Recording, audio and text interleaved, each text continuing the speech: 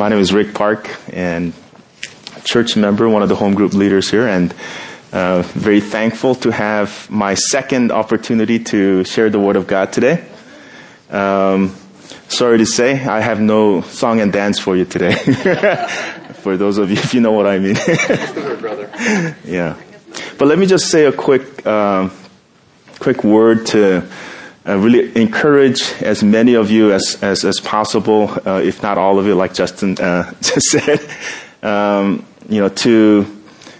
not, if for whatever reason you can't make it to that information night, just make an effort to meet up with Justin, talk to him.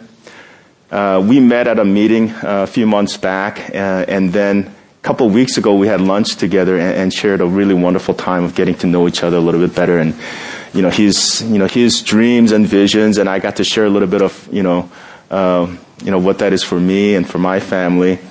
And again, hearing him kind of present all these things makes me want to just join him in this wonderful thing that the Lord has stirred in his heart. But I've already committed to University Hill, so. But you just never know until you take that step in terms of what the Lord is going to do in your own heart. I mean, I've kind of done too much of, thinking about things, but it's those times that when we take steps, whatever that is, take that step of faith and to see what the Lord does with that. It's just wonderful experiences personally, so I want to really encourage you with that. Yes. Can we just pray one more time for the messages this morning?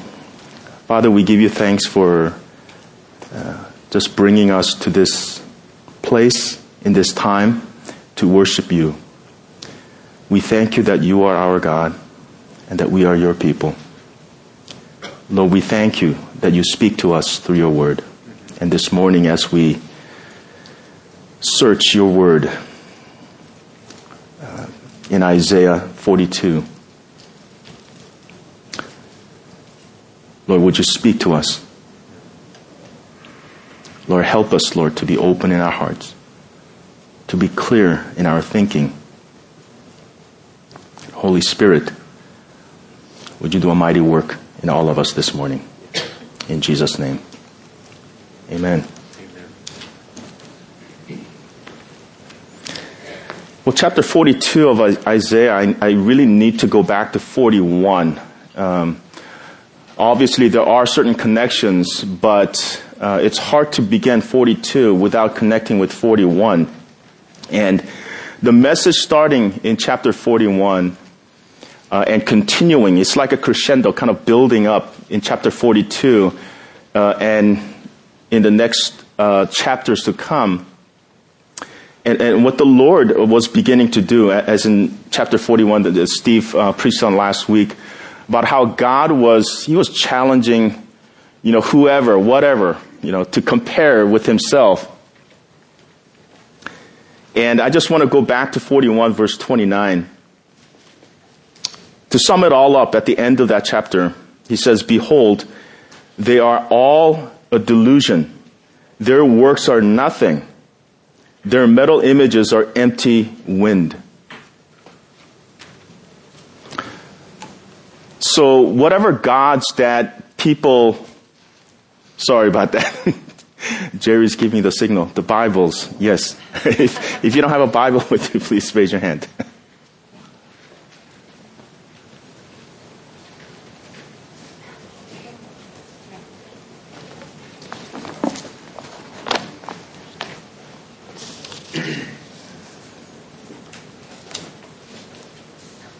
So whatever idols or gods that man created, bring them on. Okay, let's do some comparing here.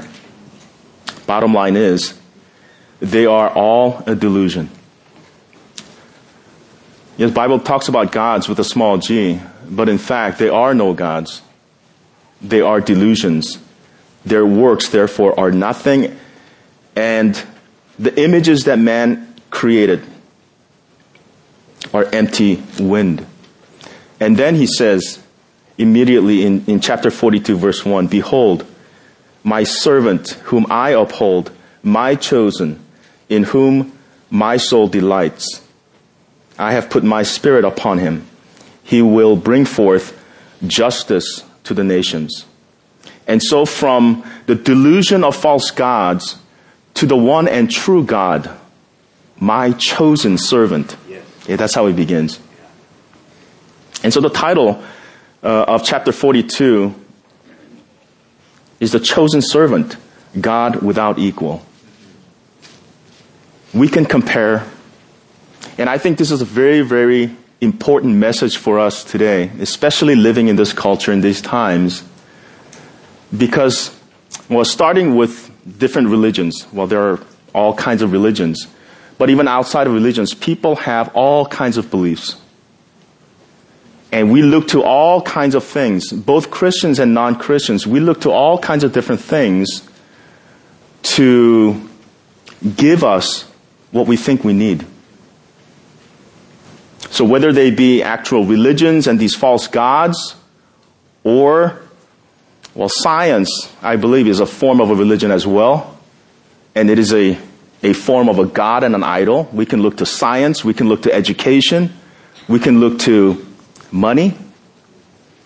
And there are just many, many things in those major categories that we can look to for answers or to provide the things that we feel that we need, or to give us answers to questions of life, to give us answers to problems of life. But what God is saying in these chapters is that those things are all delusions. And there is only one and true God, this chosen servant of the Lord, who can do anything. So, in verses 1 through 8, it's this announcement of the servant of the Lord. And then, as this announcement is made, what this servant of the Lord will do. Now, the servant in many places refers to the nation of Israel. But here, it has to refer to Jesus Christ. We're jumping a little bit, but this is not a major assumption.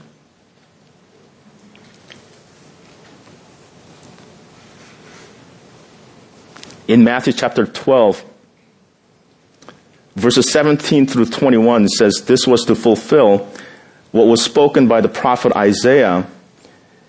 And then the next few verses, up to verse 21, it is a direct quote of Isaiah 42, verses 1 to 3.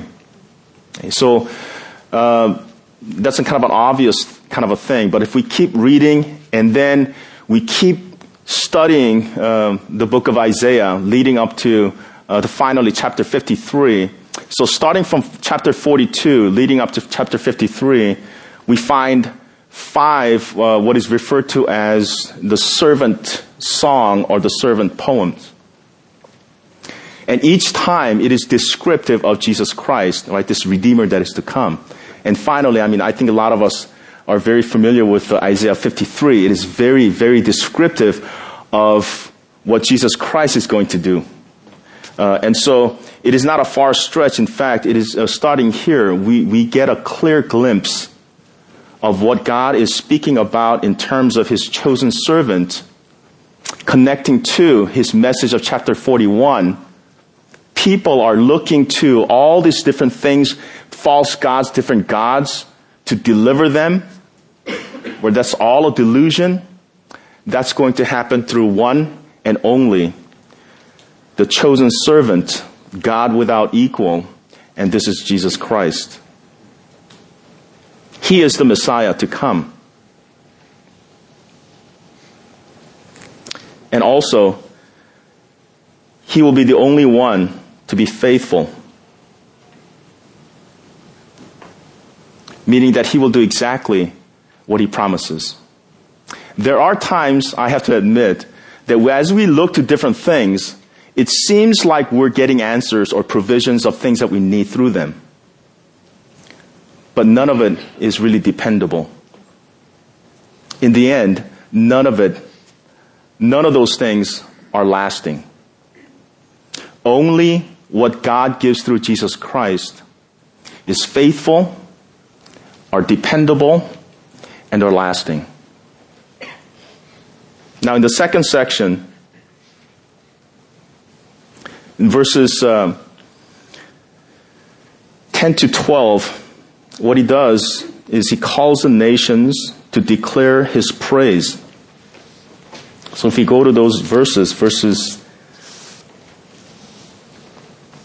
10 to 12, he says, "Sing to the Lord a new song, his praise from the end of the earth, you who go down to the sea and all that fills it, the coastlands and their inhabitants. Let the desert and its cities lift up their voice, the villages that Kedar inhabits. Let the inhabitants of Selah sing for joy. Let them shout from the top of the mountains. Let them give glory to the Lord and declare his praise in the coastlands." And so what he's calling all people to do is to declare his praise. For what reason? Well, a couple of reasons. One is for the new things that he declares before they take place. As in verse 9 we read, "Behold, the former things have come to pass, and new things I now declare. Before they spring forth, I tell you of them." And in this new thing that is revealing, that is to come, there's going to be a display of his power. And I think Steve mentioned it last week about this power that he's going to raise, right? And again, 150 years prior to, right, the King Cyrus, this power that he will raise to demolish the great power of that time, which is Babylon, through which God will deliver his people once again. And so for that reason, he says, declare his praise. The coming of this physical deliverance of Israel from Babylon. Again, the reference to the King Cyrus that God raises. So if we look at it in the history of man, I mean, there are a lot of things that are very notable people, great people. But above it all, we have to be able to see God, because God is the one sovereign and he's the one in control. So if we see many things like that in the Bible, only if we could see it by faith, and then to see our life in light of that, not just kind of looking at these old stories and going, wow, what great things God has done, but to see presently what great things he continues to do in our lives and in the life of everyone around the world, in fact. And so, these great nations, powers that come up, spring up, overthrown by others and so forth. A little bit later on in the book of Ezekiel and Daniel, and in particular the story of Daniel, when King Nebuchadnezzar has one of these dreams that he can't figure out and asks Daniel for the meaning of this dream. And in one of his dreams, he sees this statue made of 4 different metals, and he's asking what that's all about. And then, Daniel gives the interpretation of it. Again, going back to some connection with what Steve mentioned last week, but at that time, the power was Babylon, the head made of gold, and then the torso made of silver, and then the midsection made of bronze, and then finally the mixture of clay and iron. So starting with Babylon, overthrown by Cyrus, the Medo-Persian Empire, and then the Greeks come and take them, and then the Greeks are taken over by the Romans. And then the interesting thing in that dream, he mentions a small stone not made by hand that smites it, and then everything turns to powder, dust. And then this small stone, it grows and fills the whole world and gives a really, really great picture of God and his kingdom that no one can overthrow. Yes. Coming back presently in our text today, this one and true God, He is the true power of the universe. And no one can overthrow this power. And so, for this reason, what God is doing, and throughout the history of the Israelites, over and over, deliverance of Israel. But there's a greater deliverance of God, a spiritual deliverance of God's chosen through this servant Jesus Christ that is to come. There's a repetitive story of deliverance, of redemption over and over in the Old Testament. And perhaps the greatest of those stories is a story that we know very, very well, is God's deliverance of his people out of Egypt. And so God uses his servant at that time, who was Moses, who is a type of Jesus that God uses to take his people out of captivity, right? They were oppressed, they were in slavery, and he takes them out. He delivers them in a great way. And that story has been told over and over, from father to son, right? From father to son, generations and generations, as a reminder of what God has done. And we still tell that story to our children today.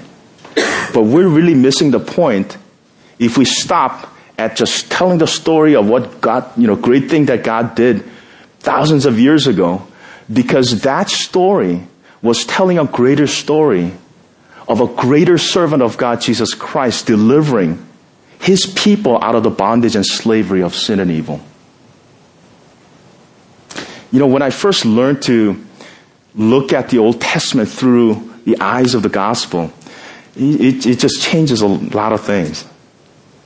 You see Jesus Christ, you see the gospel message, over and over, God retelling the story of what is to come.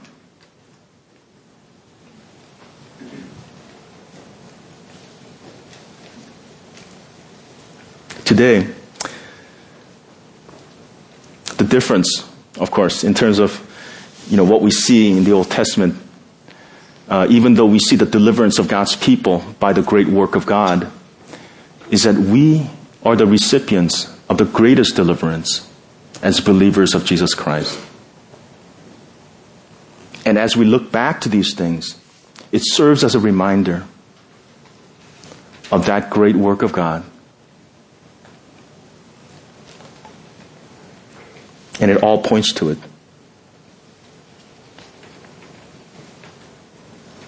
Listen to what Romans 6, verse 6 and 7 says. We know that our old self was crucified with him in order that the body of sin might be brought to nothing, so that we would no longer be enslaved to sin. For one who has died has been set free from sin.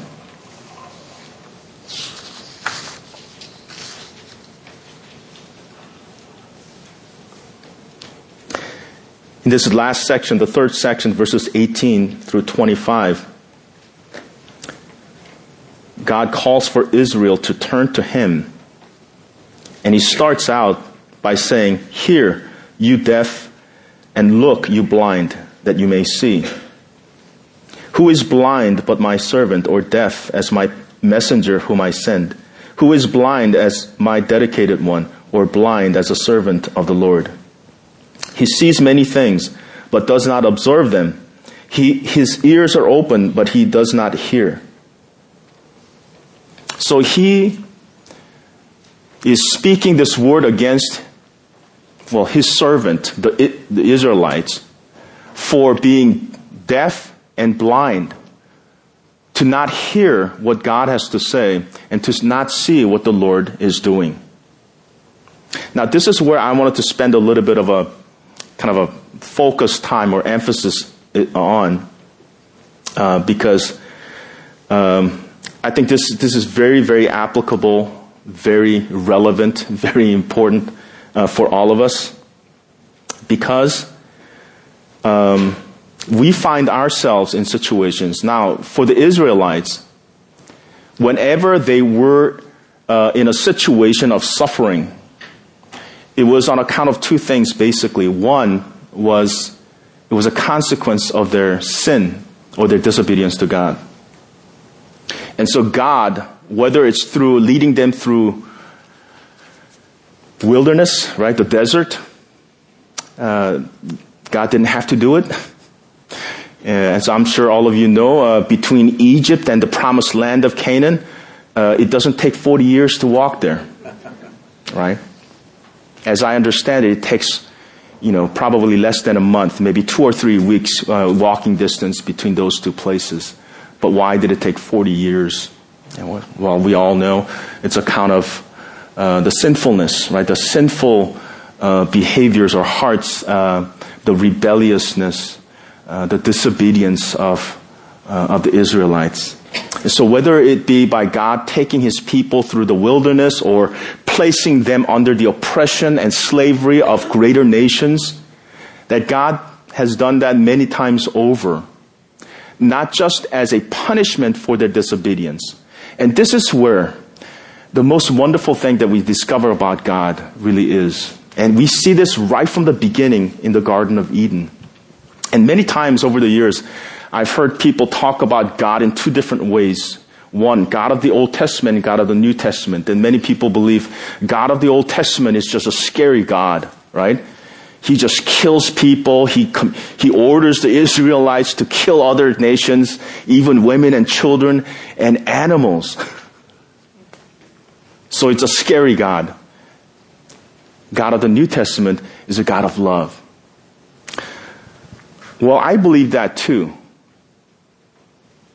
Until I discover something quite different.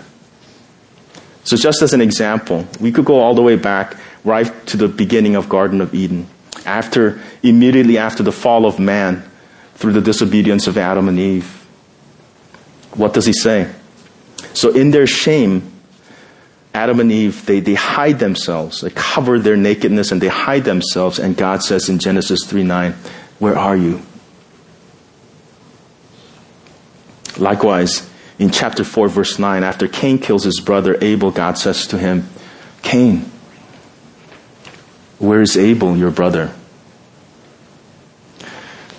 Does God not know where they're hiding? Does God not know what Cain has done with his brother? He does so. He asks these questions because he wants them to come to him, to repent, to draw near to him. And we see it over and over and over. And in the chapter 42, in this last third section, as God is speaking these harsh words to his own people, look at what it says in the last verse. So he poured on him the heat of his anger and the might of battle. It set him on fire all around, but he did not understand. It burned him up, but he did not take it to heart. What God does in bringing his people and placing them in a situation of suffering is not just to make them suffer for their wrongdoing and just sit back and just watch and go, yeah, you guys deserve that one. And enjoy himself watching his people suffer. No, through it, what God is yearning for is, come to me. Understand that you have sinned. You have sinned against me. Repent and turn away from those things and come to me.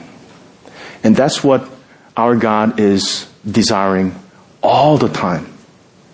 And we see that here. I think we can easily write it off as, well, these are disobedient people and God is just punishing them. Yes, that's partly true. But the greater truth is the heart of a father wanting his son, his daughter, to come to him. And that's the beautiful picture in the New Testament of prodigal son, is it not? God allows him to do whatever he thinks is a good thing for himself. But every day he goes out there waiting for his son to return. And upon his return, what does he do? There's an embrace, right? Putting on of this clothing, this party, right? He doesn't talk about, I told you so. None of that is part of that story. And this is the picture of God that is consistent throughout the whole Bible, Old Testament and New Testament. And this is what we ought to see here. Even as he is chastising and bringing this affliction with his own hand, and this is what we read.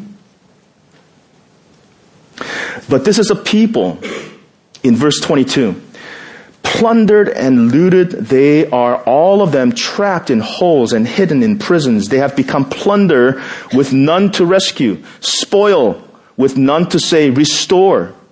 Who among you will give ear to this, will attend and listen for the time to come? Who gave up Jacob to the looter and Israel to the plunderers? Was it not the Lord, against whom we have sinned, in whose ways they would not walk, in whose law they would not obey? And so it is the very hand of God that places his people in this situation of suffering. And what are we told in the New Testament in Hebrews? That God disciplines those whom he loves and considers as sons. Because if we are not disciplined, we are illegitimate children of God. And so in the hand of a loving father, discipline, chastisement, is a direct expression and a communication of love. And this is where, going into this, our response here, what does this mean for us? I think really, for me, it had an impact. And once again, through this, it had an impact on my heart once again.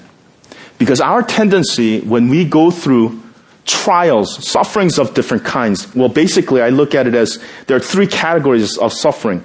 One is a category of just life's troubles. Everybody has them, right? Getting sick and all these things. Everybody suffers life's troubles.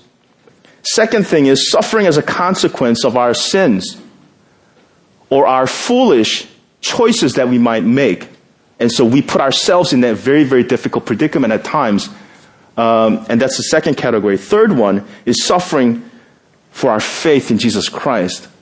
When we follow intentionally, knowingly, willingly, we follow Jesus Christ, and for that we suffer. That's called persecution, right?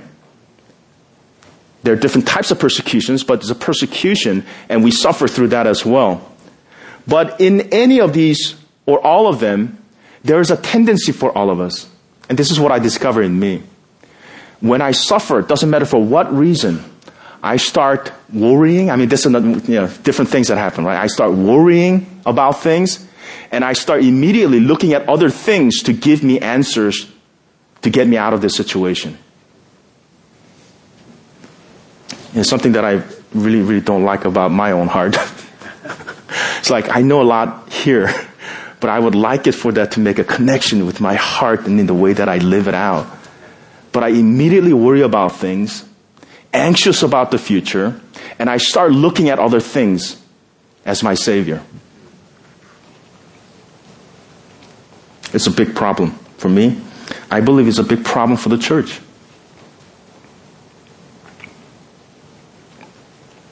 So what are we to learn? Well, let me just quickly go over the truths that I've discovered that summarizes in this summary of this chapter here. The first, disobedience leads us away from God to trust other things for deliverance. Secondly, God's faithfulness, love, and power are displayed in the deliverance of his people. Third, God uses suffering that we might turn to him.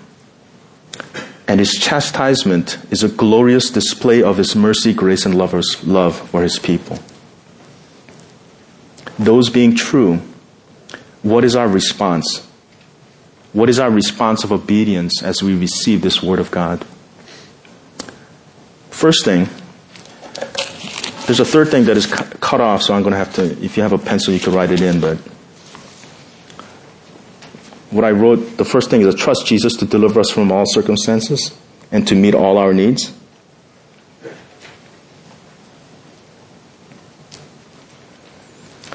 Secondly, praise him in word and deed for his great work of salvation and his faithful promises to us. Declaring praises of him who has delivered us, right, from the great oppression and slavery to sin. And so being recipients of that, we ought to be declaring His praise in our life, in word and deed.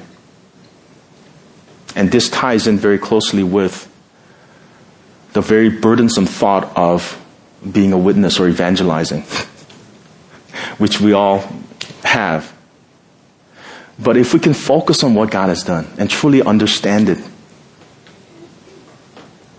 does it take a lot to share good news with people? Generally speaking, we do it all the time. Whether talking about a great movie, a great restaurant, or whatever it is, we don't think twice about sharing good news. And why is it that we are always burdened with sharing the greatest news of all? So we say, the greatest news of what God has done in His great mercy, in His great grace, in His great love through Jesus Christ, that is not just for a time, but it's for all eternity. How does that create a burden for us to share? The third point is thanking the Lord for the blessing of sufferings. Sounds like a contradiction, but in reality, I've learned that it is not a contradiction. Suffering is not a bad thing. Suffering of any kind, pain of any kind is not a bad thing. Quick example, physical pain. None of us like it. I've been praying to God, for God to relieve my dad of chronic pain. He's been living with chronic pain for over 10 years now. Pain is a bad thing, is it? Can be. But pain is something that God has built into our system to let us know there's something wrong with us. I read a whole book on pain. Learned a lot. But to summarize it, in a nutshell, is that without pain, we could be dying, but we don't know. So even physical pain, we have to be thankful if we really understand that. But pain and suffering in general in our life, under God, in the care of God, right? In the sovereign work of God in our life, what does God do through suffering? Well, He uses it. He uses it. And I'm going to quickly go back to what we've covered before, the book of James in first chapter. Right at the beginning, verse 2, he says, "Count it all joy, my brothers, when you meet trials of various kinds, for you know that the testing of your faith produces steadfastness, and let steadfastness have its full effect, that you may be perfect and complete, lacking nothing." Lacking in nothing. Many different places in the New Testament. Following the path of Jesus is following the path of suffering. He's a suffering servant. And when we follow Him, we cannot avoid it. We ought not to avoid it, because suffering is an essential part of who we are. Suffering is a critical element in what God uses to do two very, very important things. One is to grow us, strengthen us, right? Strengthen our faith, to grow us, and to make us into the people that He desires for us to become. Secondly, in our sin, right? In our sinfulness, because Christians can be sinful too, right? We can be rebellious too, right? And oftentimes, we don't like to think that this is the way we are behaving, but we are very rebellious because we're resisting what God is urging us to do. And when we do that, God places us in situations of suffering, not to punish us, but to love us. And if you're parents, we know this to be true. When our children behave in a bad way, well, one of the things that I had to learn early on, with my sister's kids first, before my kids came along, is to distinguish between what kids do in terms of they're just kids, and outright rebelliousness. And when there's rebellion, there has to be discipline. And when we discipline them, what is that? Are we hating our children? No. We're doing that to correct them, and we want to correct them because we love them. How often have I heard, and I used it too, when we go through different kinds of trials and suffering, a lot of times we call that blessing in disguise, right? For many years now, I got rid of that in my vocabulary because when God's people suffer, it is not a blessing in disguise, it is blessing. It is perhaps, in my opinion, it doesn't say it in the Bible, in my opinion, when God's people suffer, there in that suffering is a greater display of God's love and His power. So there is blessing to be to consider in God's giving, but there's a blessing of God to be considered in God taking away. There's a blessing of God to be enjoyed and to be thankful for in the pleasures of our lives, and perhaps a greater reason to thank the Lord for the pain that we go through and the suffering that we go through as believers. Because in that suffering and through that suffering, it is the loving hand of our Father that strengthens us, that provides for us, that delivers us, and does everything that we need for us to become the kind of people that He wants us to be. It is a very different way of thinking about these things. For me, it made a great difference. It is a difference between something really difficult happening and something, in me just like, I don't like it, right? And praying about it is a good thing, but oftentimes when I pray very simply in a nutshell, Lord, take this away, right? Take this away from me. I could do without it. Or I'm in a job situation, it's not a very good job. Lord, give me a better job. Or when we don't have a job, God is preparing you for a better job or something. There's a lot of these kinds of things. And I'm not saying all those kinds of thoughts are bad necessarily, but I think we're missing the point. And we're missing out on a big opportunity for God to do great things in our life. When we begin to see really what God is doing, and we could see through the Old Testament, New Testament, we could see presently, and when we could see what God is doing through suffering, ought we not to be accepting, right? Embrace these painful things and to say, Lord, thank you. It's hard, but thank you because I know that this is your work. That through your strength, if I can get through this in the way that you want me to, you are going to grow my faith. When I find myself flat on my face, at the lowest point, going through whatever it is because God wants me to look up, look to Him, and draw near to Him because He loves me. Really, in a lot of ways, for me it was this way. It was a radically different way. Because I just wanted, like most people, I just want good things, right? Things that give me pleasure, comfortable things. And who likes discomfort? Who likes pain? Who likes anything in that category? None of us does. But as long as we have that mindset, as long as we go through life that way, no, I think that's one of the really main reasons why a lot of us don't grow as much as we should. I think that's one of the main reasons why we don't see the great work of God in our life. Because we sidestep it. We try to go around these things. My time is up. Let me close with this question for you today. What are you suffering today? What trial? What tribulation? What hardship? What are you suffering today? And how are you dealing with that suffering? Brothers and sisters, look to the Lord, the one and true servant of God. He's the only one that gives us true hope. He is the only one that can deliver us. And He is the only one faithful with the promises that he makes.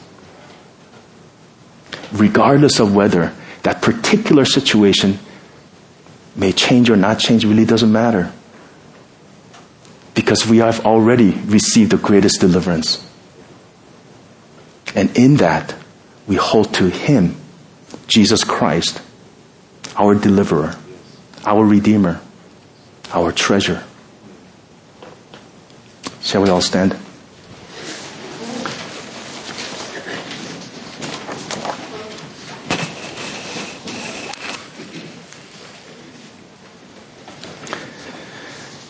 And after I pray, as Steve always asks, if there's any one of you want to receive prayers in whatever you're suffering, because I think it is a good thing, as we all know.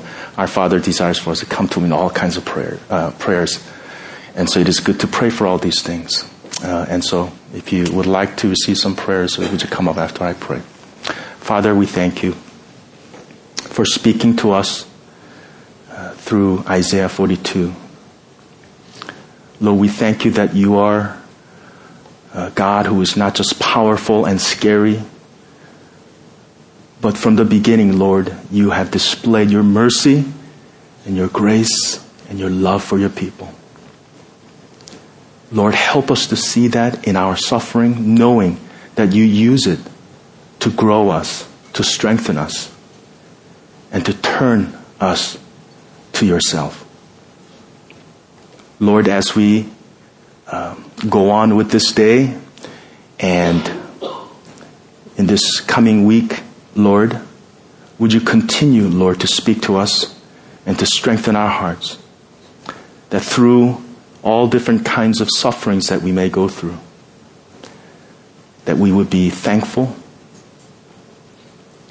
that we would be filled with joy and peace and strength through which you would be glorified. Lord, we love you. We praise you for who you are. In Jesus' name we pray. Amen.